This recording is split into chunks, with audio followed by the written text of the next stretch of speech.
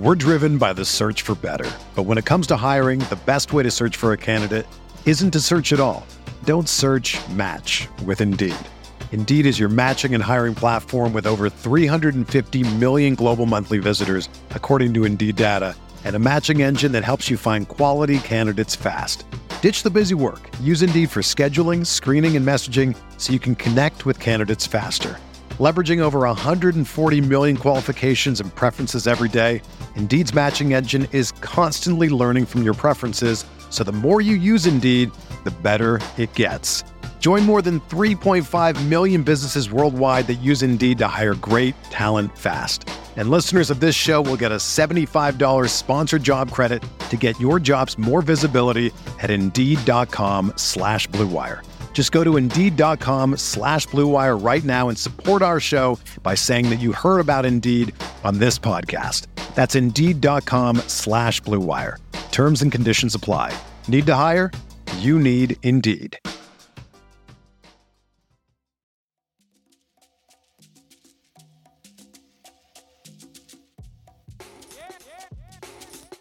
This is the Sixth Man Show, an Orlando Magic podcast, with your hosts, Luke Sylvia and Jonathan Osborne, covering all things Magic basketball. By fans, for fans. Go Magic. What's going on, Orlando Magic fans? You guys are back with the Sixth Man Show. Today is March 13th, 2023. As always, joined by my co-host, Luke Sylvia, the first time we've recorded after a win in over a month. What is up, man? It feels good. It feels good. I was telling you before we recorded, and shout out to producer Kevin, because he'll understand what I mean by this. It doesn't matter how good or bad my team is in sports, whether it be the NBA or college football in this instance, and the comparison I'm making. When Florida football is bad, I always know we get a game at the end of the year against Florida State. And if we can win that game, that's all I care about. That is all I care about. So last night, when I, personally feel like the Magic aren't going to make the playoffs, it didn't matter. I was locked in, and I wanted to see us get a win against that dirty team from down south and all their dumb fans that are in the arena. And that's exactly what happened. We got to finally get to do what we should have been able to do the last time. Got to wave bye. Bye, Heat fans. Go back to probably your house in Orlando because you're just Heat fans that live in Orlando. But yeah, man, it was good. It was a good, fun night. I needed it. It felt fantastic, honestly. Where I was trying to watch the game from my hotel room, the Wi-Fi. I'm not going to out the place that I was at because it was a nice establishment, but probably the worst hotel Wi-Fi that I've ever encountered, where I could be sitting in the same spot, have Wi-Fi 1 minute, and not have Wi-Fi for the next 10. So I was really only able to lock into like the final 4 or 5 minutes of the fourth quarter of the Heat game, and then throughout overtime. Famously or infamously at this point, the Magic are up double digits later in the fourth quarter, and I sent what I thought was an innocent text in group chat. I said, "Are the Magic are we gonna beat the Heat?" And you guys are like, "Dude, shut up! Don't say a word." Yeah. A few minutes later, I'm starting to feel pretty confident. I said, "The Magic are gonna beat the Heat."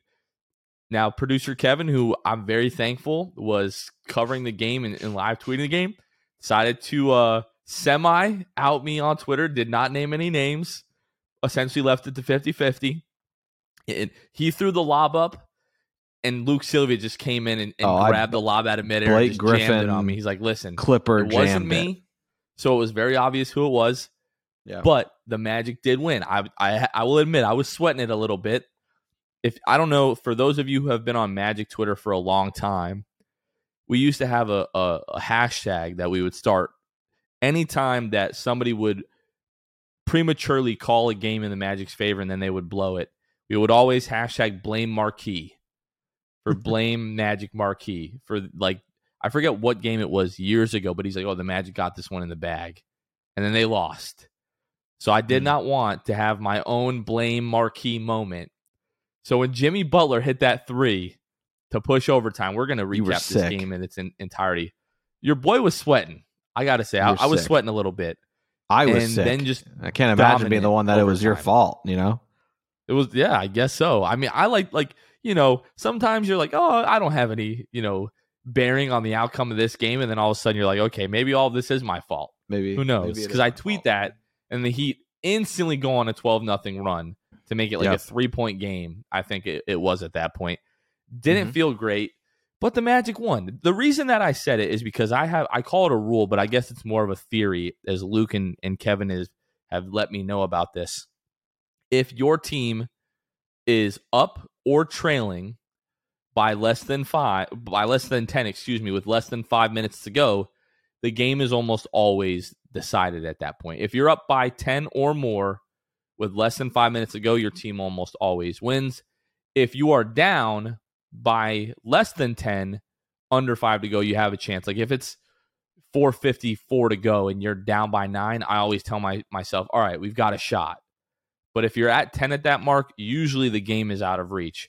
I don't know if there's anyone that can do the numbers for me on this, but I feel pretty confident that like the overwhelming majority of the time, that rule or theory would apply and be true. I got a rule. My rule is I don't get my own hopes up. That's my rule. I can't, especially with this team. I'll never. Nope. It's going to take me a long time till this team is very good for me to be like, we're up 10 plus with 5 to go.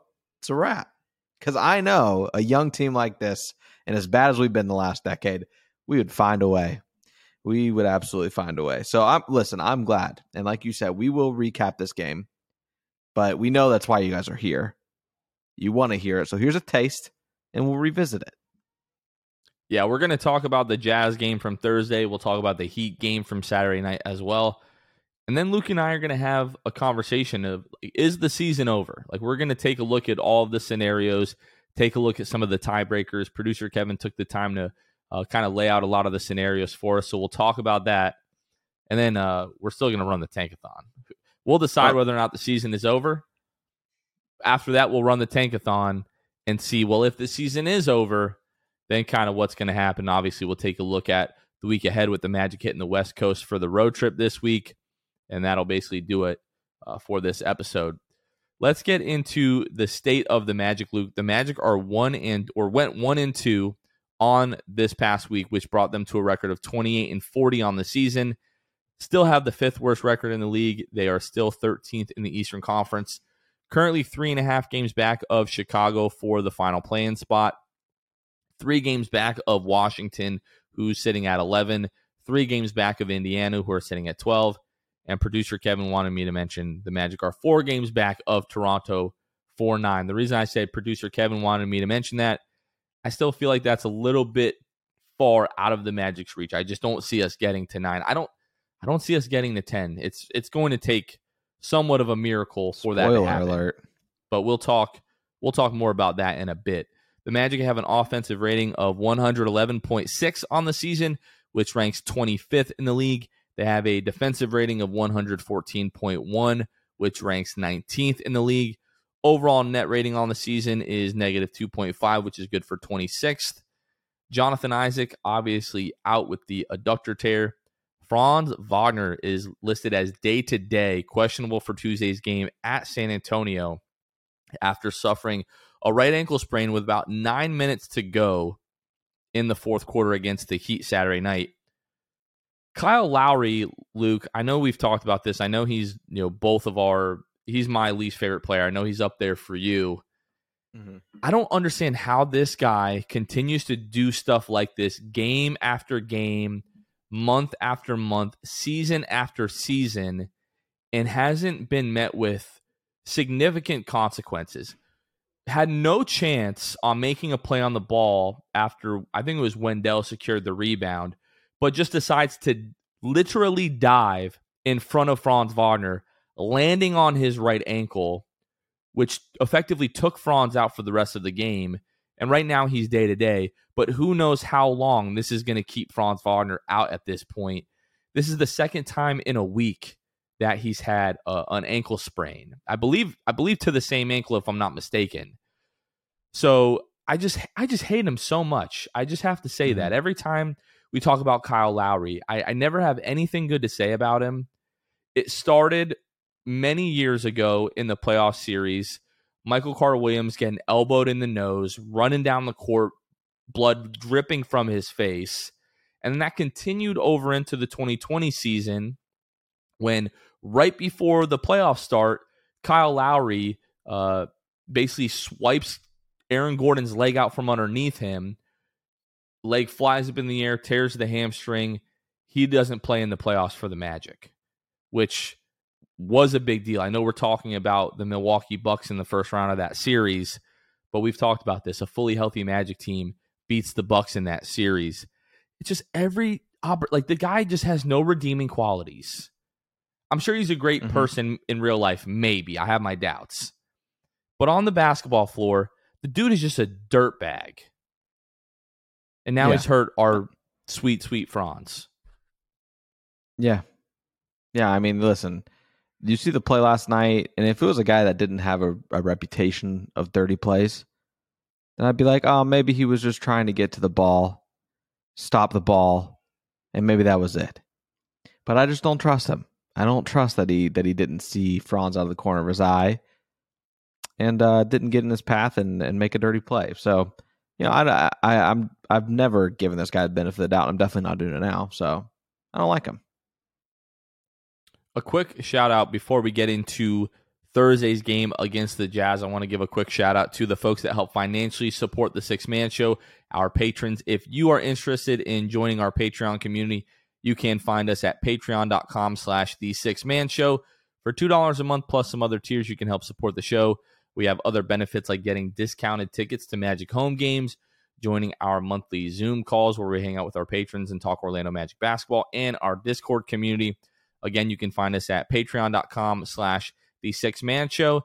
And we always shout out our Hall of Fame and Elite tier patrons. So shout out to the Court Cousins, Drew Gooden, Armin, Carson Tulo, Normal, Magic Player History, Julio, Gabe Gaines, Wiffle, Michael Martin, Jamel Miller, Michael Salapong, The Distract, Donkey Punch Dave, It's Not Okay to Say Okiki, Pierre A., Migzors, Nostalgia, and M&M's, Dylan Holden, Mr. Mikey, Lil Penny, Eduardo Sanchez, Drum, Danimal, Dutto 15, Bobby Skinner, Goody 93, Teddy Sylvia, Eric Lopez, Fuchsia, Juan Geraldo, Bill Fulton, Edmund Lagone, Jose Esquilin, Destined for Greatness, Caleb Pete, Cannibalism, Time Mr. TV, Joe Rothfuss, ESPN Really Sucks, Gear 95 Shred, Junior Bruce, Half Rican, Shahin 177, Bobby the Don, Himlo Ban Himro, R Improv 221, Ray Pastrana, Magic Kid 714, Let's Spank Don't Tank, Soft Taco, Jesse, Fuego Nando, Phantom Wolf 72, Irish Magic Mike, Austin Lampy, Random Hustle, Bull, his first name is his last name. Shout out to all of our patrons. Again, you can find us at patreon.com/The Sixth Man Show.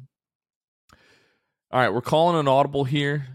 Luke Sylvia punched Kyle Lowry in the face in the middle of our episode and was assessed a flagrant 2 technical foul. He's been thrown from the game. And here to sub in is producer Kevin Tucker. Hey, first off, so proud of Luke for doing right by all Magic fans and by Michael Carter Williams and Aaron Gordon and now Franz Wagner, the latest victim of Kyle Lowry, just being an absolute clown. But yeah, glad to be subbing in here. It'll be fun to talk about definitely the Miami game with you and maybe a little bit of play-in conversation here in a little bit. This is showbiz. The show goes on. Life happens. Yep. But we're rocking with producer Kevin Tucker. The man always steps in when he's called on. He's the ultimate professional. The epitome of staying ready. He's cold, rips off the warm-ups, that's right. Comes into the game in rhythm, knocks down a couple threes whenever we need him. Or like Very I said, much appreciated. Like I said last night, I'm not the stepdad. I'm the dad who stepped it. What was it? I'm the baby. dad who stepped up. That's right. That's the phrase. That's right. Perfect. All right, let's talk about this Jazz game, Kevin. So kind of going right to the end to jump ahead quite a bit. Magic, you just need to stop in this game to give yourself a chance. You're down 1 with 52.5 seconds left. Shot clock is winding down. Ochai Agbaji misses a 3-pointer. Walker Kessler gets the rebound, puts it back in, and the Gary Harris foul. Very reminiscent of earlier in the year when we played Utah. In Utah, Mo Bamba doesn't get the rebound off of that free throw. Walker Kessler gets the ball, puts it back in.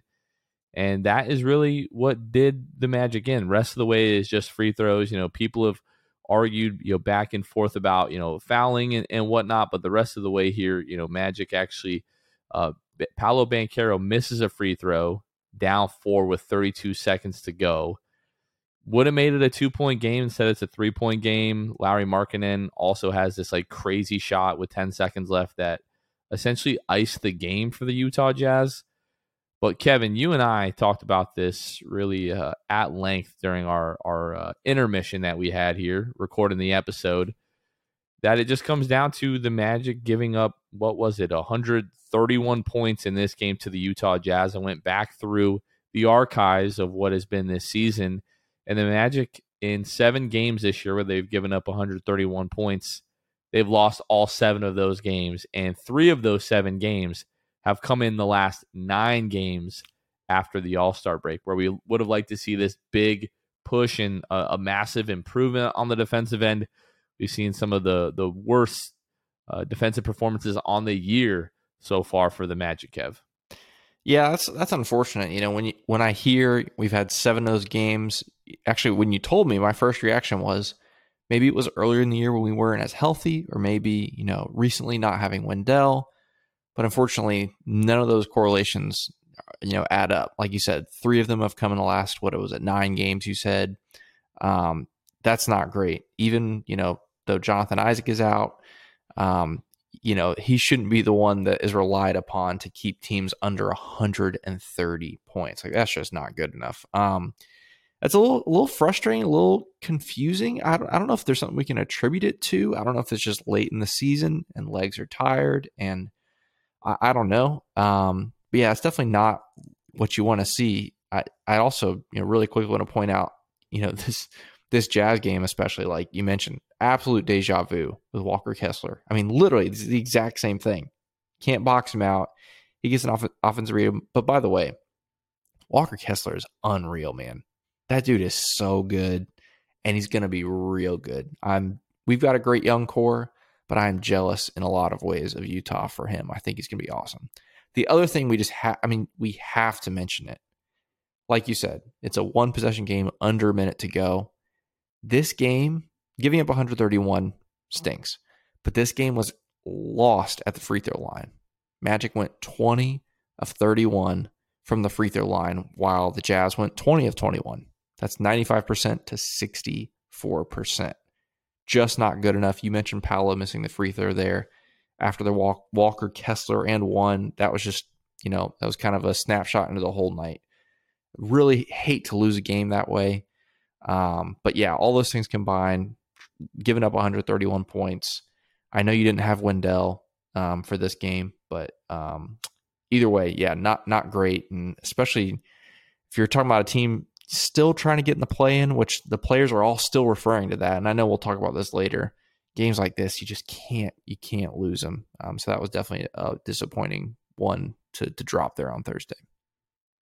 Yeah, what is kind of doubly frustrating is that it was a really good offensive performance for the Magic. Yeah. Score 124 points, almost shoot 47% from the floor, 47% from the three-point line. You made the point, Kevin, the game was very much lost at the free throw line, 20 of 31. You leave 11 points on the board there. I mean, 42 to 36 rebound advantage to the Jazz, 27 to 21 assist advantage to the Jazz.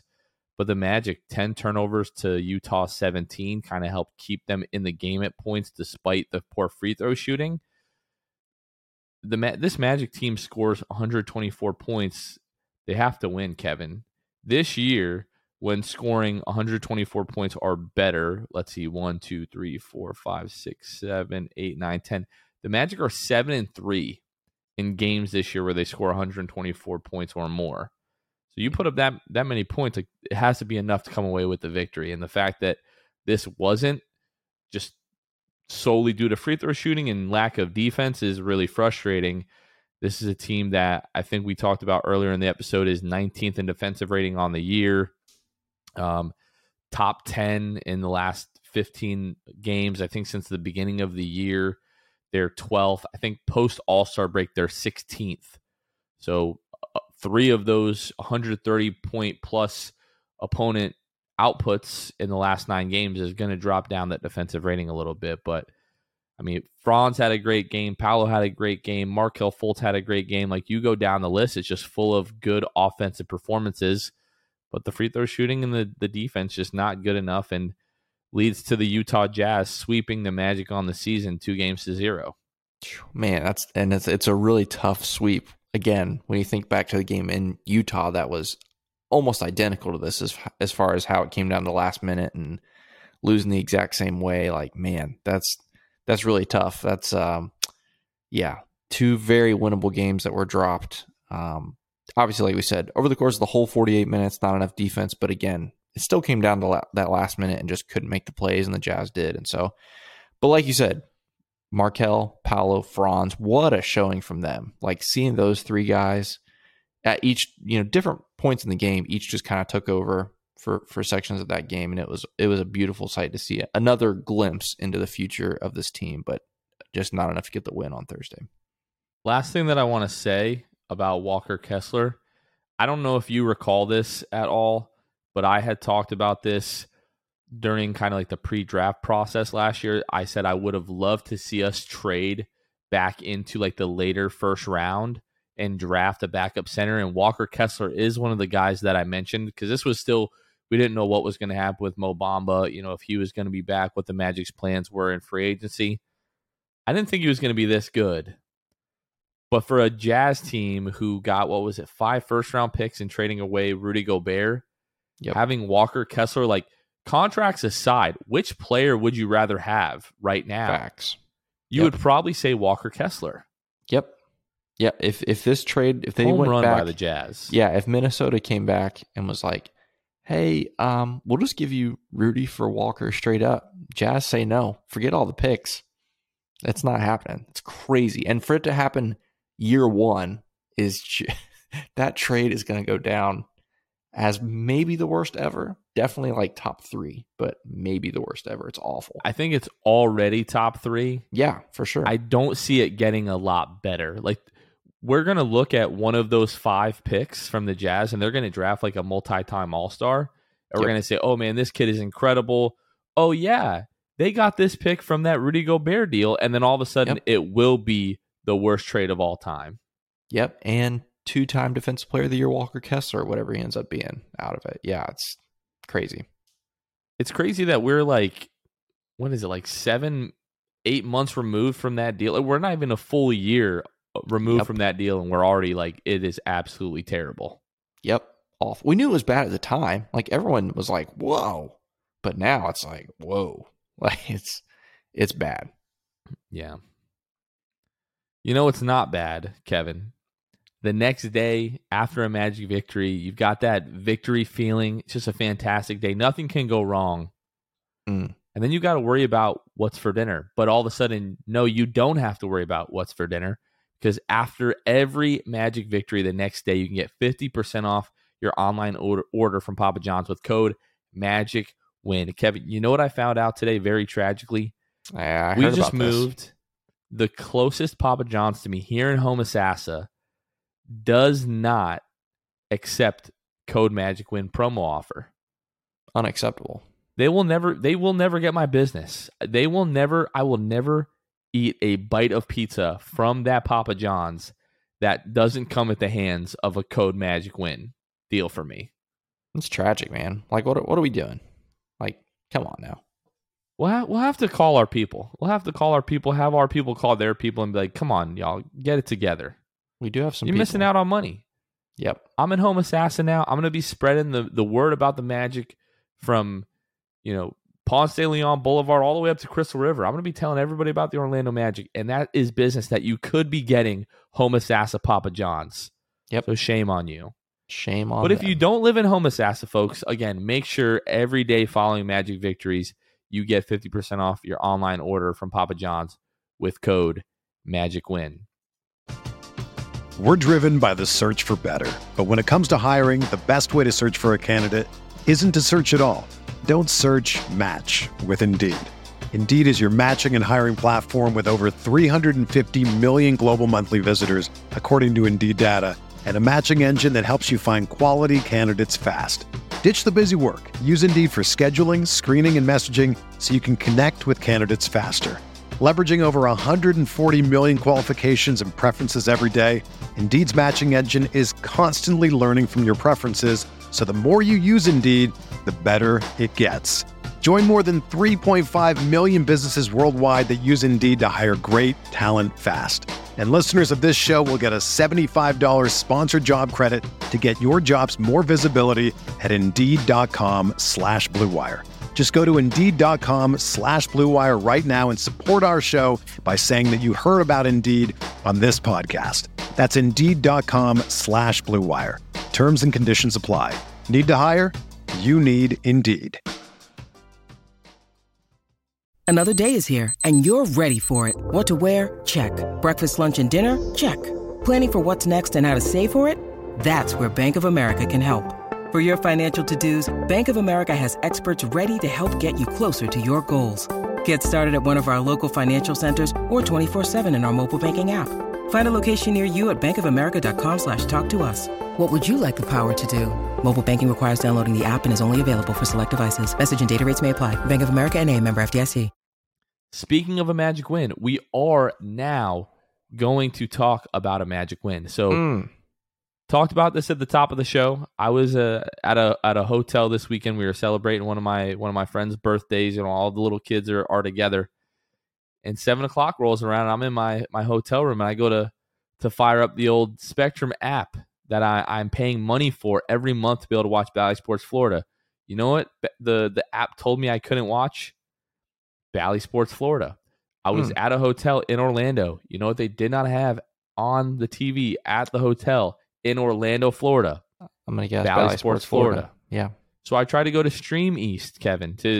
I'm not an advocate for breaking the law, but nothing will stand in between me and Magic basketball. I go to Stream East, Wi-Fi in my hotel room cuts out. I was sitting in the exact same spot. 1 minute I had Wi-Fi, the next minute I did not have Wi-Fi. So again, not the stepdad, but the dad that stepped up, Kevin Tucker, live tweeted the game. I got to watch like the last 5 minutes of regulation and then into overtime. We're not going to rehash what was said in the group chat when the Magic have the lead in the final minutes, and I maybe prematurely declared victory. However, the Heat in the closing minutes, they close the gap. Jimmy Butler, as time expires, gets the shot off somehow, some way. Of course it goes in. Jimmy Butler, who everyone knows is not a three-point shooter. He lives and dies in the mid-range and at the rim.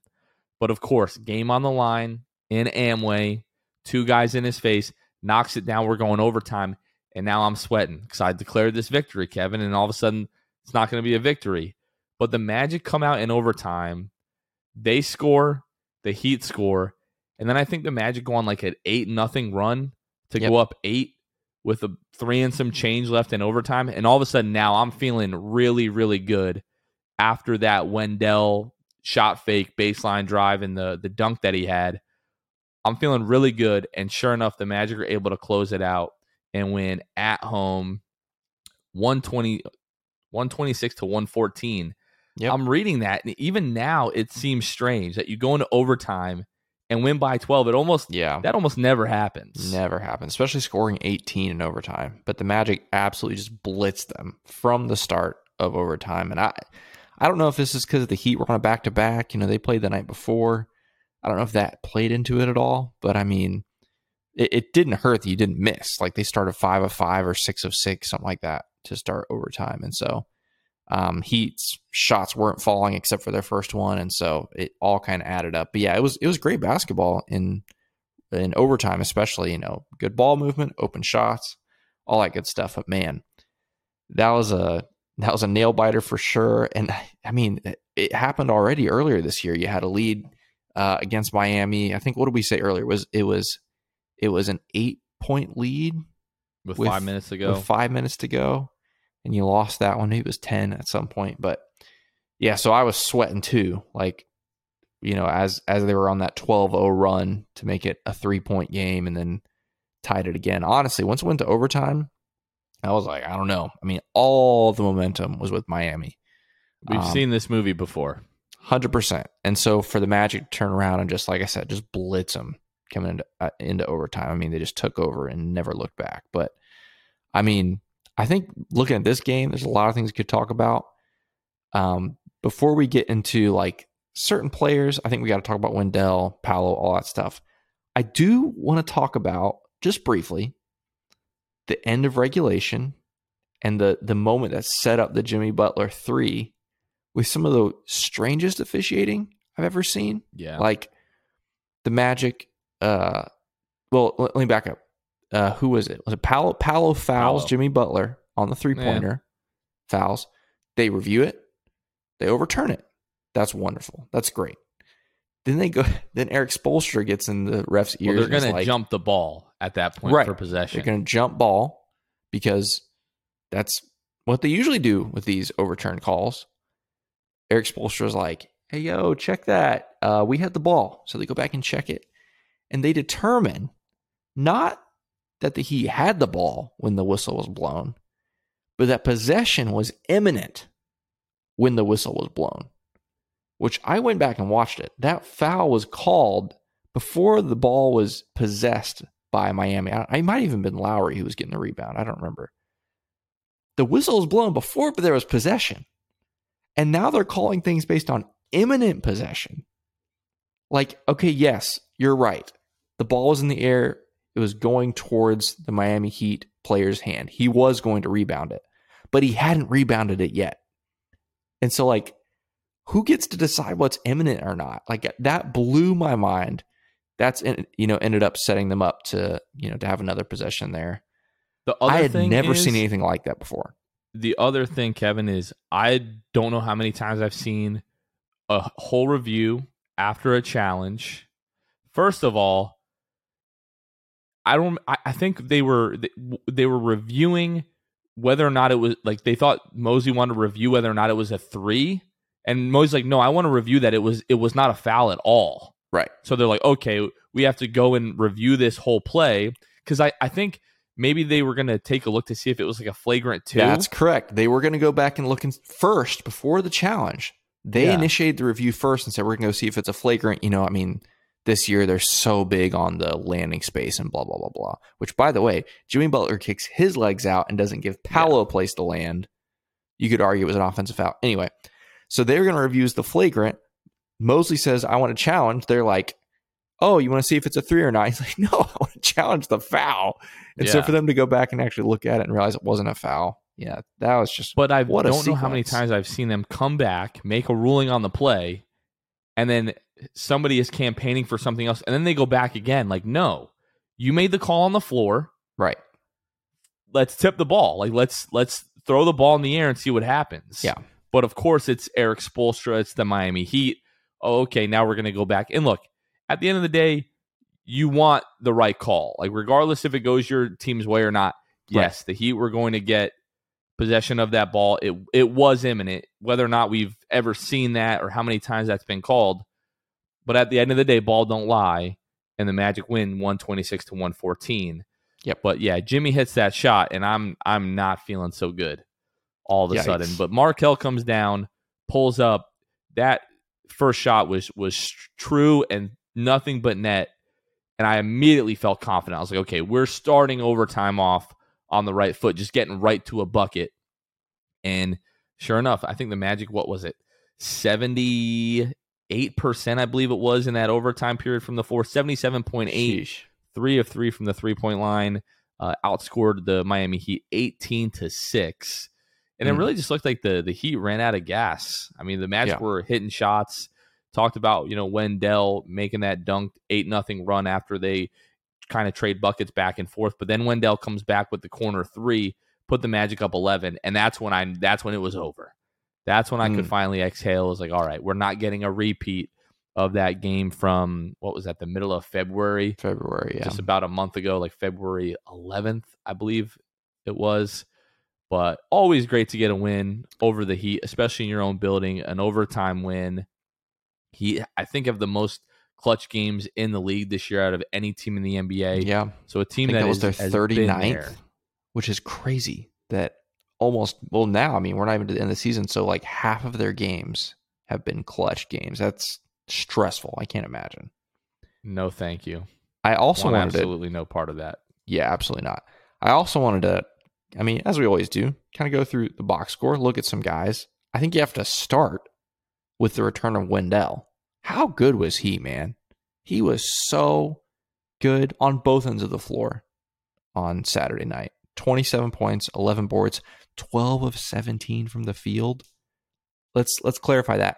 He was 10 of 10 from 2, 2 of 7 from 3. He did not miss from inside the 3-point line on Saturday. He was a machine. So good to have him back. I loved Coach Mosley's quote in his post-game presser. Literally said, that guy does not know how good he is. And it's beautiful. I love the quote. And then they asked Wendell about it, and he's like, yeah, that's, been kind of the story of my career. Like my confidence has waned, and that's been like my biggest challenge. It's like, Wendell, man, when you are on, man, like how many times did we talk last year? Like, is Wendell a top X center? Is he a top 10 center? Is he a top 5 center? Because after you get past like the Jokic's and Embiid's, like it's a conversation. Every guy does things a little bit differently. A couple of years ago, we were adamant that Nikola Vucevic was a top 3 center in the league because it was Jokic, it was Embiid, and then who? Like, it's the 2-time All-Star. So when that kid is on, man, especially defensively, he's one of the best centers in the league. And we talk about him making $12 million a year. If that kid can believe and see what we all see and play with that kind of confidence on a nightly basis, that's when we're talking about this guy being like a 19 and 11 guy on a nightly basis. Yep, absolutely. Yeah, 27-11 for him. Paolo, near triple-double, 17, 10, and 9. We talked about free throws on Thursday. The team went 17 of 20 from the free throw line on Saturday, so love to see them bounce back. Oh, of course. Wait a second. I almost forgot. I almost moved on without looking at the bench. Jalen. Well, I wasn't going to let you. I thought you were going to talk about Franz because Franz was on his way to a fantastic game. I was going to hold that for the end. We've got a lot of things to say about Kyle Lowry. I think we should talk about Jalen first, though. I mean, holy smokes. What is there to say that you and I haven't already said a million times? Sheesh. 16 points, 5 of 10 from the floor, 4 of 6 from behind the arc, 2 of 2 from the free throw line, 5 rebounds, 4 assists, 4 steals, 3 blocks. Flirted with the 5x5. All right. We're looking at, the stocks, like the combined steals and blocks, 7 combined steals and blocks. 5 of those came in the fourth quarter and overtime. 2 steals and a block in the fourth quarter, and then added another steal and another block in the overtime period. Unreal. Last 20 games for Jalen Suggs, 24.6 minutes per game. He's averaging 10 points, 3.3 rebounds, 2.6 assists, 1.5 steals. So 2.6 assists to 1.4 turnovers, 43% from the floor, 39% from the 3-point line for Jalen Suggs. Absolute turnaround, shooting the basketball. That's a quarter of the season. He's shooting almost 40% from the field. And I think against the Jazz, he was like 1 of 6 from the 3-point line. So if he even has a decent shooting game, we're looking at over 40% his last 20 games. That is not nothing, Kevin. For a guy that shot, 22 last year? 21, 22, somewhere 21. around there. And guys, this is a second-year player who has played 91 games. Who didn't have a healthy offseason. Yep. Twice. I'm just saying, man. That's like, we always talk about Jalen stock on this show. But man, if you haven't picked yours up, now's the time. Here's the thing, and I've said this to you guys, I don't know how much I've said this on the show. I don't know offensively what Jalen will end up being. Obviously, like you said, the last 20 games, the 3-point shooting has just been night and day and gives an even better glimmer of hope for him, his future offensively. I don't know what he's going to be. He may, be a perennial slasher a la like Dwayne Wade, I'm not saying he's going to be Dwayne Wade, but Dwayne Wade made a living just getting to the rim, getting the foul line. That's what he did. He may end up being more of a I don't want to call him a spot-up three-point shooter because he's always going to be a guy that tries to attack the rim. But I don't know how far his ceiling is offensively. But everything else that he does might end up being elite. Defensively, no question about it. But everything else, man, I mean, everything except scoring is absolutely no limit to what he can be. Scoring is the question mark, but he's answering a lot of those questions lately. So I'm just so pumped. Like, he deserves it. He's worked so hard. And man, he is as much a part of the future of this team as almost anybody. I really believe that.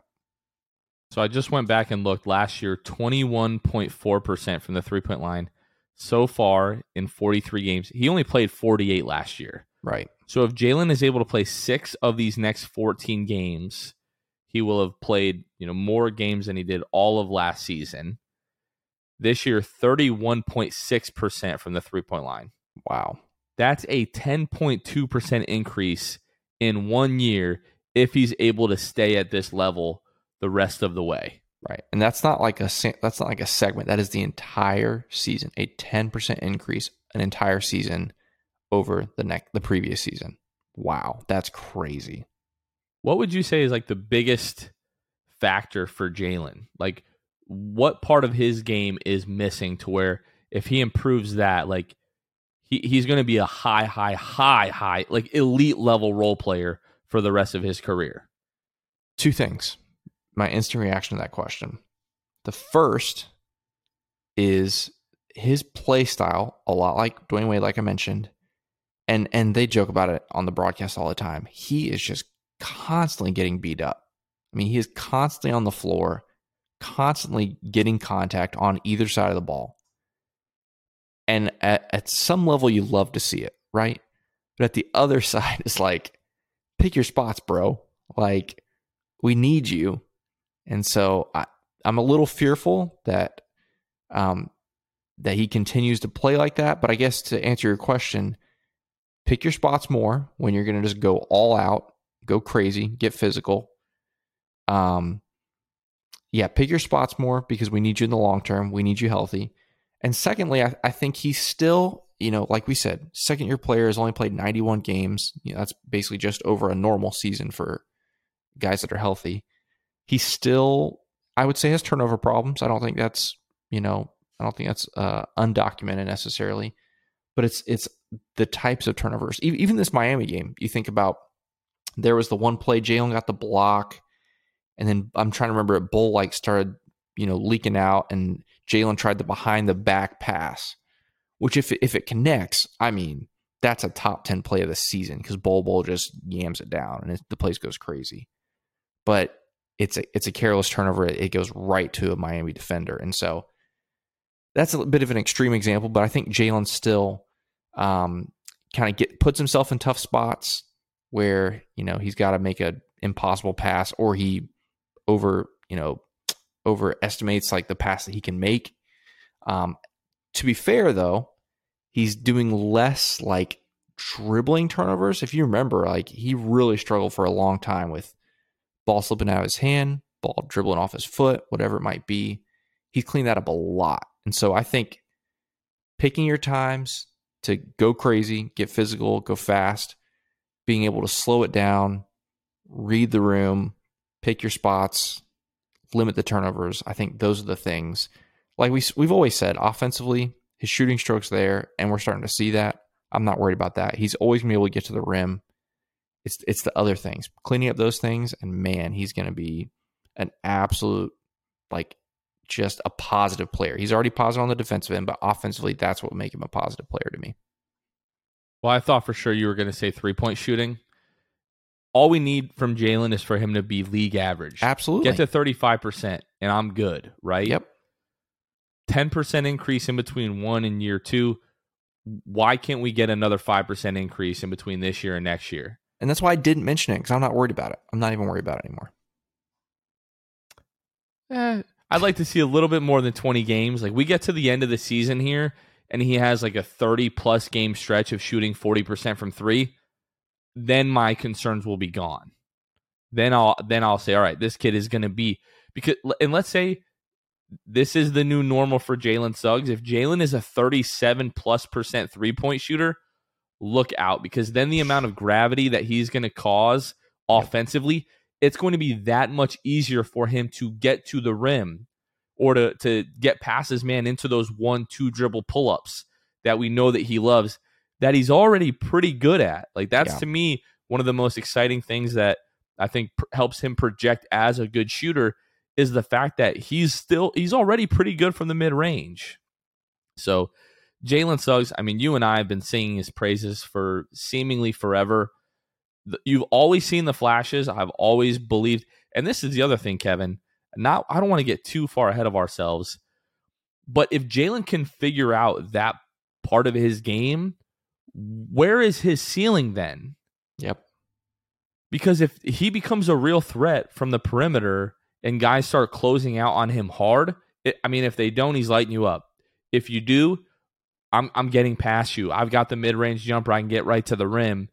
If this kid ever is able to add a consistent floater, where is the ceiling for him offensively? I all of a sudden I don't see it. I'm not saying he's going to be like a 25 per game scorer, but why can't he be a 17, 18 point per game scorer as well as being one of the best perimeter defenders in the league? I'm not seeing the roadblock for him if he's able to figure out the shooting. Yeah, 100%. And everyone's talked about,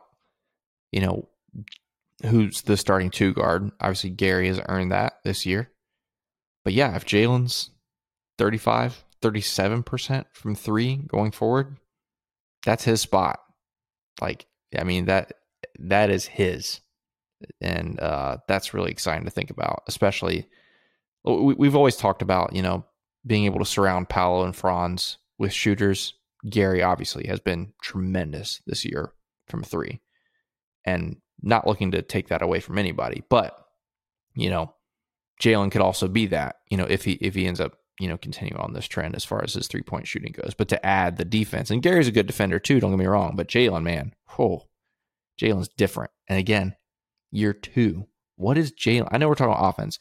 What is a more veteran savvy Jalen Suggs defender going to look like year 5, Drew Holiday, year 6, year 7? But here's the thing. I don't think Drew Holiday was this good 90 games into his career. I don't. Probably not. Gary Payton then. Are we looking at the glove 2.0? I'm not going to get too carried away here. I'm not going to do comps or anything like that. But that's where my mind goes when I watch this guy. Like last night, 7 stocks, and I'm like, that last night was his 91st NBA game. Man, when the guy's doing his 200th, 250th NBA game, what is he going to look like? It's crazy to think about. Very exciting. You just raised a pretty interesting question in my mind, at least. Jalen Suggs finishes the year last 34 games shooting 38, 39, 40% from the 3-point line. The Magic do have the team option this year that they can exercise for Gary Harris. I'm not advocating for taking shooting away from this team. Nope. But if the Magic are going to take another, $13 million and roll that into free agency, if there's somebody that they have in mind that a couple of weeks ago they weren't all that sure that they wanted to pursue that or would have the money to pursue that because they wanted to keep Gary. Now you're looking at Jalen Suggs. Man, maybe next year he can be your starting shooting guard. Now do those conversations change, Kevin? Maybe we do want to free up that cap space and pursue someone else because we have Jalen Suggs. Yeah. I mean, for me, the answer is no, honestly. I hope we keep Gary. Keep Gary. Even if he's coming off the bench. I probably subscribe to that thinking as well. Sure. Yeah. I figured you would, but my initial reaction to that is no. I'm okay to pay Gary $12 million to come off the bench, honestly. He's not a one-way player, great shooter. And honestly, statistically this year, I don't know if he might have, I'm trying to think the last couple of games, he might have come down a little bit, but earlier, just a couple of weeks ago, he was 2nd in the league, 4th in the league, something like that in percentage. I know he hadn't played the threshold of games at the time. 43% this year from behind the arc. Sheesh. Yeah. I mean, I'm not letting that walk. That's worth $12 million, even if he's coming off the bench. But what I was saying was he's not just that's not all he does. He is a solid defender. He, is very capable of being a part of the offense where he's moving the ball. He's not just chucking it every time. He's not a chucker. He takes his open shots, plays hard. So yeah, long story short, and we'll talk more about that as we get into the offseason after we play in the play-in game. Just kidding. We'll talk about that later. But yeah, I really hope Gary Harris is back next year for sure. Kevin, that's a great segue into our next segment here. I'm calling it, is the season over? Jonathan, I got to interrupt you. With Luke? I got to interrupt you. No, we can't go there yet.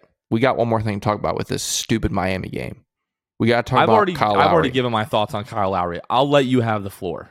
Yeah, no, that wasn't enough. That was an abbreviated glimpse. I need more from you about Kyle Lowry. I've given the Kyle Lowry rant 17 times on this show. I hate his guts. He's my least favorite player that has ever played. He's a scumbag. He's a dirtbag. I don't understand how he continues to get away with his antics year after year after year. But like, that's all I have to say. Like, he's Kyle Lowry. I can't stand him, and he's always going to be this way.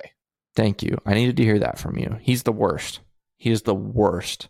And I tweeted this from the account during the game. I'm never one to promote violence. I don't think it's the solution.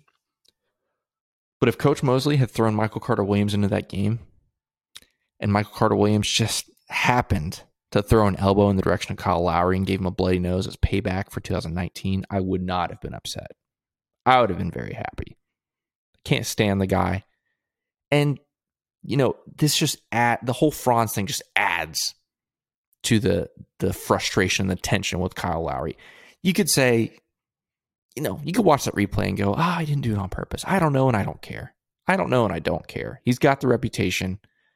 So to add Franz Wagner to the list, it's a non-basketball play. You can't convince me that it wasn't dirty. I know. I'm just saying, you mentioned earlier, there's no benefit of the doubt for him anymore. Like, he's just absolutely thrown that out the window.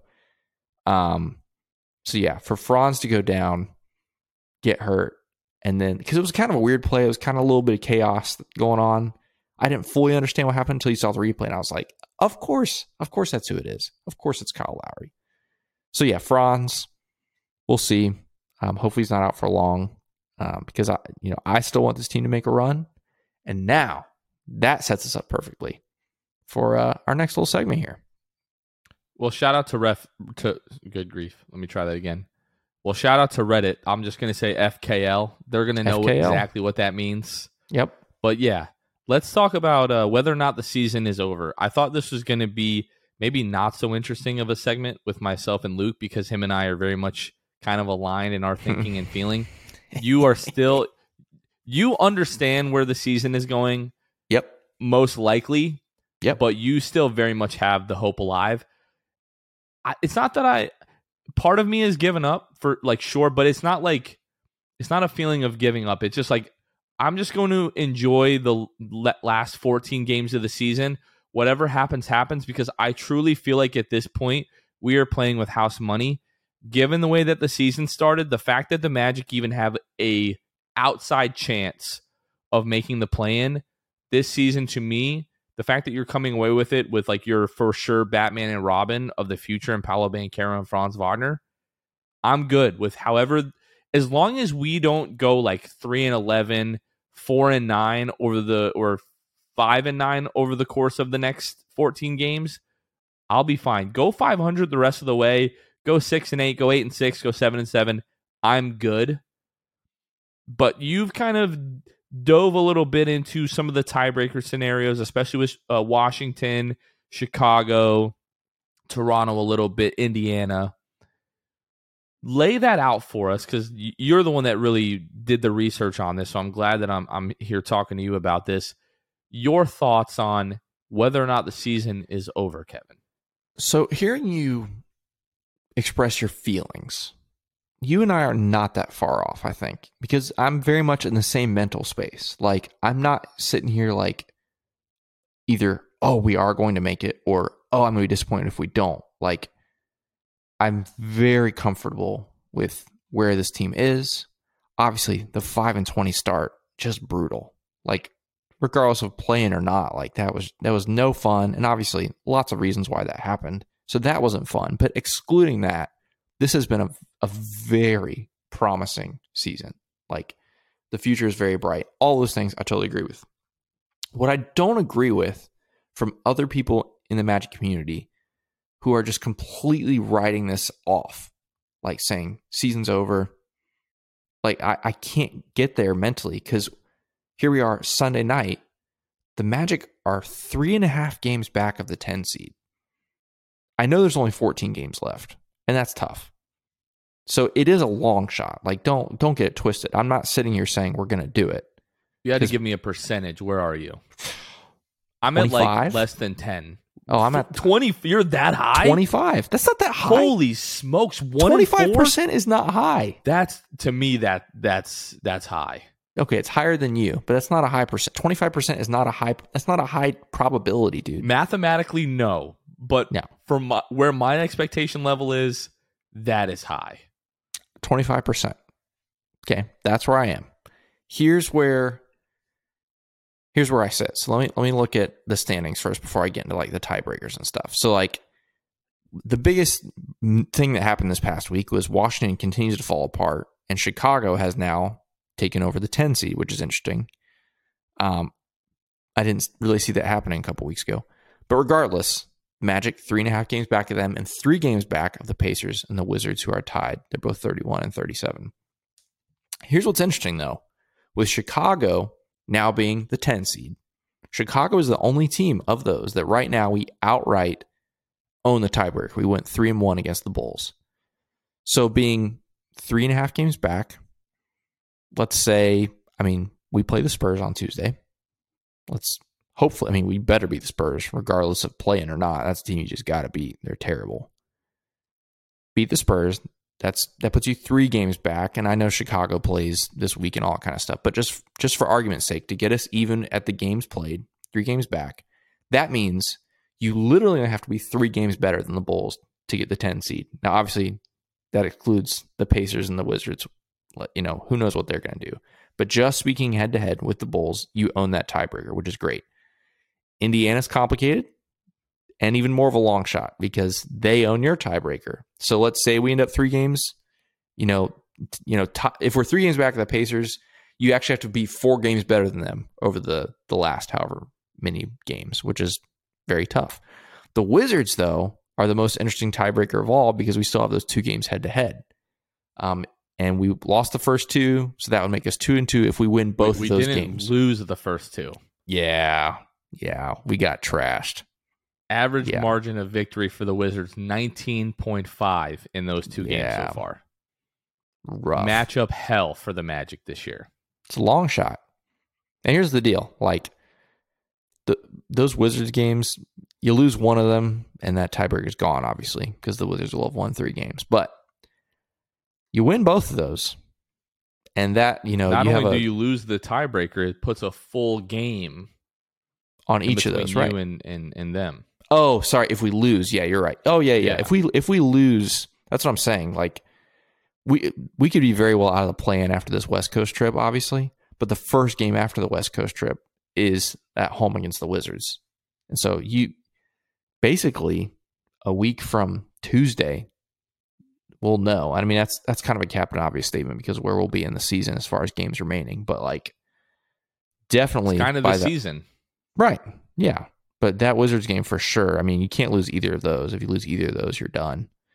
But yeah, my thing is like, it's a long shot. It is, but mathematically, 3.5 games with 14 to go, it's not unheard of. The biggest complication is the fact that you've got 2 teams between you and 10. If we were 11 and Chicago or whoever was 10 and we were 3.5 games back, I think more people would be, subscribing to the potential here. So I get it. I get where there's doubt, but I also think this team can put together a run. I do. The schedule isn't great, but it's not terrible. It's not as bad as Toronto's. Toronto's still got to play Milwaukee, Boston, and Philadelphia a total of 5 times still in their last 13, 14, whatever games it is.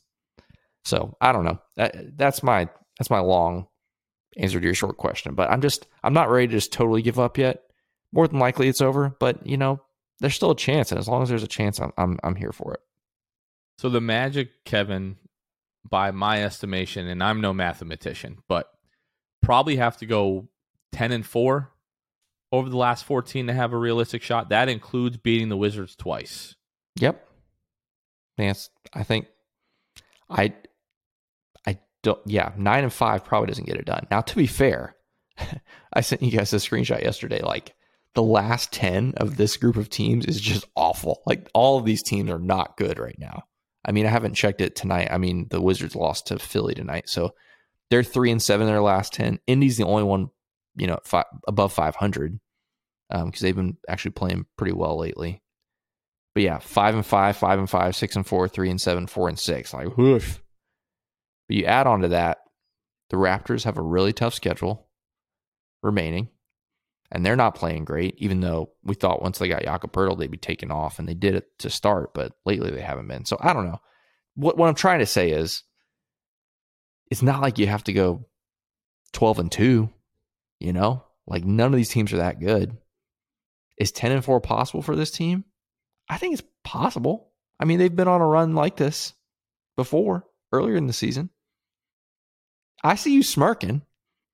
I am, because it's just, we haven't seen that team since that streak. But at the same time, this whole like alternating wins and losses that the Magic have done recently, even this past week, the 4-game homestand, like, they're in those games. That's the thing. And I'm not saying in it doesn't win it. Like, I should get that, tattooed somewhere. Like, that's not winning, but it's not like this team is terrible. It's not like they're getting blown out every night. So again, I don't want to get it twisted. It's a long shot. It's such a long shot, but I think it's possible. Like, I still think it's possible. I don't know. I'm not ready to give up on it yet. It is possible, but I'm much closer to like 10%, like 1 in 10 chance.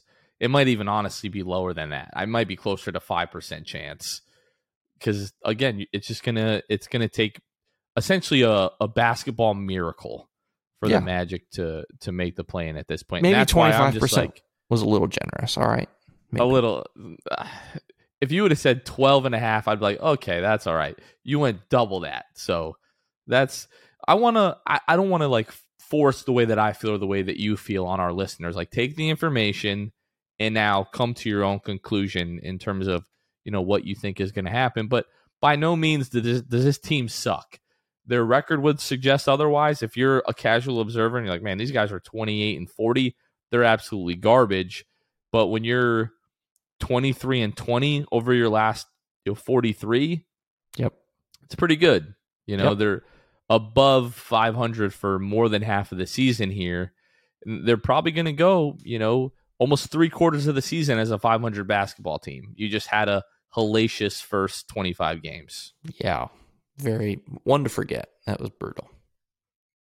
Now, again, like we said, we presented the information. You all can make your own conclusion on whether or not you think the season is over. And with that, we're going to dive into Tankathon, Kevin. We're going to run a nice little Tankathon simulation here. We're getting closer. I was going to say, we like to please the people. We got the play-in people. Yeah. They love that segment. And now for our folks that have moved on to Wemby and Scoot and Miller or whoever else, this segment is for you. All right, let's hit the button. And the Magic end up with the 6th and 9th overall picks in the draft. Honestly, Kevin, if you keep the Chicago pick, to me, you end up with 2 top 10 picks in this draft. I'm not going to be all that upset. Now, would I absolutely love the first pick and like the 6th pick? Of course I would. I love this team. But given the state that we are at, 6 and 10, if you absolutely need to get up to 4, if there's a guy that you want, you probably have what it takes to get it done. Yep. If you absolutely wanted to sell out 4-2, maybe it's possible. Like, if you're going to trade anybody not named Franz or Paolo, you're going to trade 6 and 9 and multiple first-round picks to a team that maybe is multiple pieces away. Like, not Detroit, not Houston. Maybe a team gets lucky and jumps up into the top 4 and ends up at 2, and they don't feel like they're just one guy away. Or maybe it's a team like the New Orleans Pelicans. Sure, they would probably love to add Scoot, but maybe you can talk them into Jalen Suggs, Gary Harris, Caleb. I know I'm really trying to talk myself into trading up to 2. But you're talking about my percentages being crazy. 25% of the Magic making the play-in is probably more likely than being able to trade up to 2 for Scoot. There it is, for sure. Trying to talk myself into it, Kevin, but oh man, I would love to come away with a top 2 pick in this draft. I would love nothing more than that. But even if you end up at 6 and 9, nice. Still a very good result for the lottery for the Magic. Yeah, I'm with you. Keeping the Bulls pick, that's a win. That's everything. That's everything. Not just in some ways, not just for the Magic, but just to spite the Bulls. Like I really want to have their pick. I just want to own them. You go 3-1 against them on the season, then you take their pick, and yeah, it's great. That being said, if we end up at 1 and the Bulls end up at 2, I'll be a little sour, but I think I'll be okay. Yeah. I mean that you get 1 or even 2. I mean, you're just feeling great. But yeah, as long as the Bulls, like if we end up at 2, as long as it's not the Bulls at 1, I'll be okay with that. If we're at 2 and the Bulls are at 3, I'll find a way to sleep that night. Yeah. Well, I think in anything, if that Bulls pick ends up ahead of us, that's the worst. I mean, if we end up at 5 or 6, with it, let's say we stay in our lottery position and don't move up. We're 5 or 6 or whatever it ends up being. You just don't want the Bulls to pass you. That's the biggest thing for me. Which I guess that's a Captain Obvious statement. Because if the Bulls pass you, then that means they're going to get the pick no matter what. But so I'm with you. Keep the Bulls pick, and everything else. Everything else is gravy. Let's take a look at the week ahead, Luke. Wow. Disrespect. Straight reflex. Oh, my goodness. Let's take a look at the week ahead, Kevin. You've got San Antonio on Tuesday. You're off on this 4-game road trip. San Antonio on Tuesday. Tip-offs at 8 o'clock. We got a couple of late ones this week. Yep. Thursday, you're in Phoenix to take on the Suns. That game's going to be on NBA TV, by the way. And then you got the Saturday, Sunday, the LA back-to-back at the Clippers on Saturday. That game's at 3 o'clock Eastern. And then Sunday, you got the Lakers at 9:30 Eastern. Kevin, what do you think happens this week with the Magic? Oof, man. Let's look at this. San Antonio got to be a dub. Like, no reason not to win that game. So there's one. Oh, gosh. Oh, man. I just got done talking about this whole play-in thing. They have no depth now. I know. That's a very winnable game. I want to do better than 2-2. But I think 2-2 is probably more realistic. Here's the deal. I'm essentially picking for Luke in your guys' competition right now. Is how we've done this in the past. So, well, Luke would say like 1-3, 0-4. Yeah, Luke would say 0-4. No, he'd have us beating the Spurs. Yeah. I'm gonna say I think 2-2 is probably definitely more realistic than 3-1. My heart says 3-1, but I'm gonna say 2-2. With what games? San Antonio. I'll say Phoenix, but I really think it can be any one of those last 3. I mean, those other 2 LA teams, they just don't scare me. And Clippers in the playoffs maybe, but like a one-off Saturday afternoon at noon Pacific time against the Clippers, any of those games are winnable. But I'm gonna say San Antonio and Phoenix, I guess. No, I'm changing it. I'm doing San Antonio and Clippers. I'm picking the Clippers game. It's a nooner. They're going to be asleep. That's what I'm doing. I'm saying Spurs and Clippers. I'm going to bookend the week with wins. You get the win beginning of the road trip with San Antonio, and then you beat the Lakers that last game. I know the Lakers have been playing better as of late. D'Angelo Russell is back in the lineup, but no LeBron James. And you're playing the Lakers at what should still be called Staples Center. And I just think our guys are going to get up for that game. I think that's a game that they're really desperately going to want to win. And I just selfishly, personally need them to beat the Lakers. So I'm going to say that I'm not going to say 3-1 just, for this team to, it's not impossible. I think you're going to beat San Antonio. You can win that Phoenix game. And then I think either way they split that LA series. I don't think you lose both of those. You could be right, like that awkward start time, noon Pacific. I could see them winning any of these games. All of them, probably not. But I'm going to pick them to kind of bookend the week with wins there at San Antonio and then beat those Lakers. Yeah, that would be fun. Get some revenge. A week from now, that game will be going on. We're recording this Sunday night. It's almost 11 p.m. We're going to record after that Lakers game. Basically, us. We're Monday and Thursday. No matter what, rain, snow, sleet. And so if that means the game is over at midnight, we got to record after. We are. And so for us to record after a win would be a lot more fun than if we lost that one. But I was going to say two other things. Okay, first off, I know he's not an Orlando Magic guy anymore, but obviously feel bad for Mo Bamba. Out for the next 4 weeks or so. So obviously stinks for him. Basically the rest of the season. Regular season, yeah.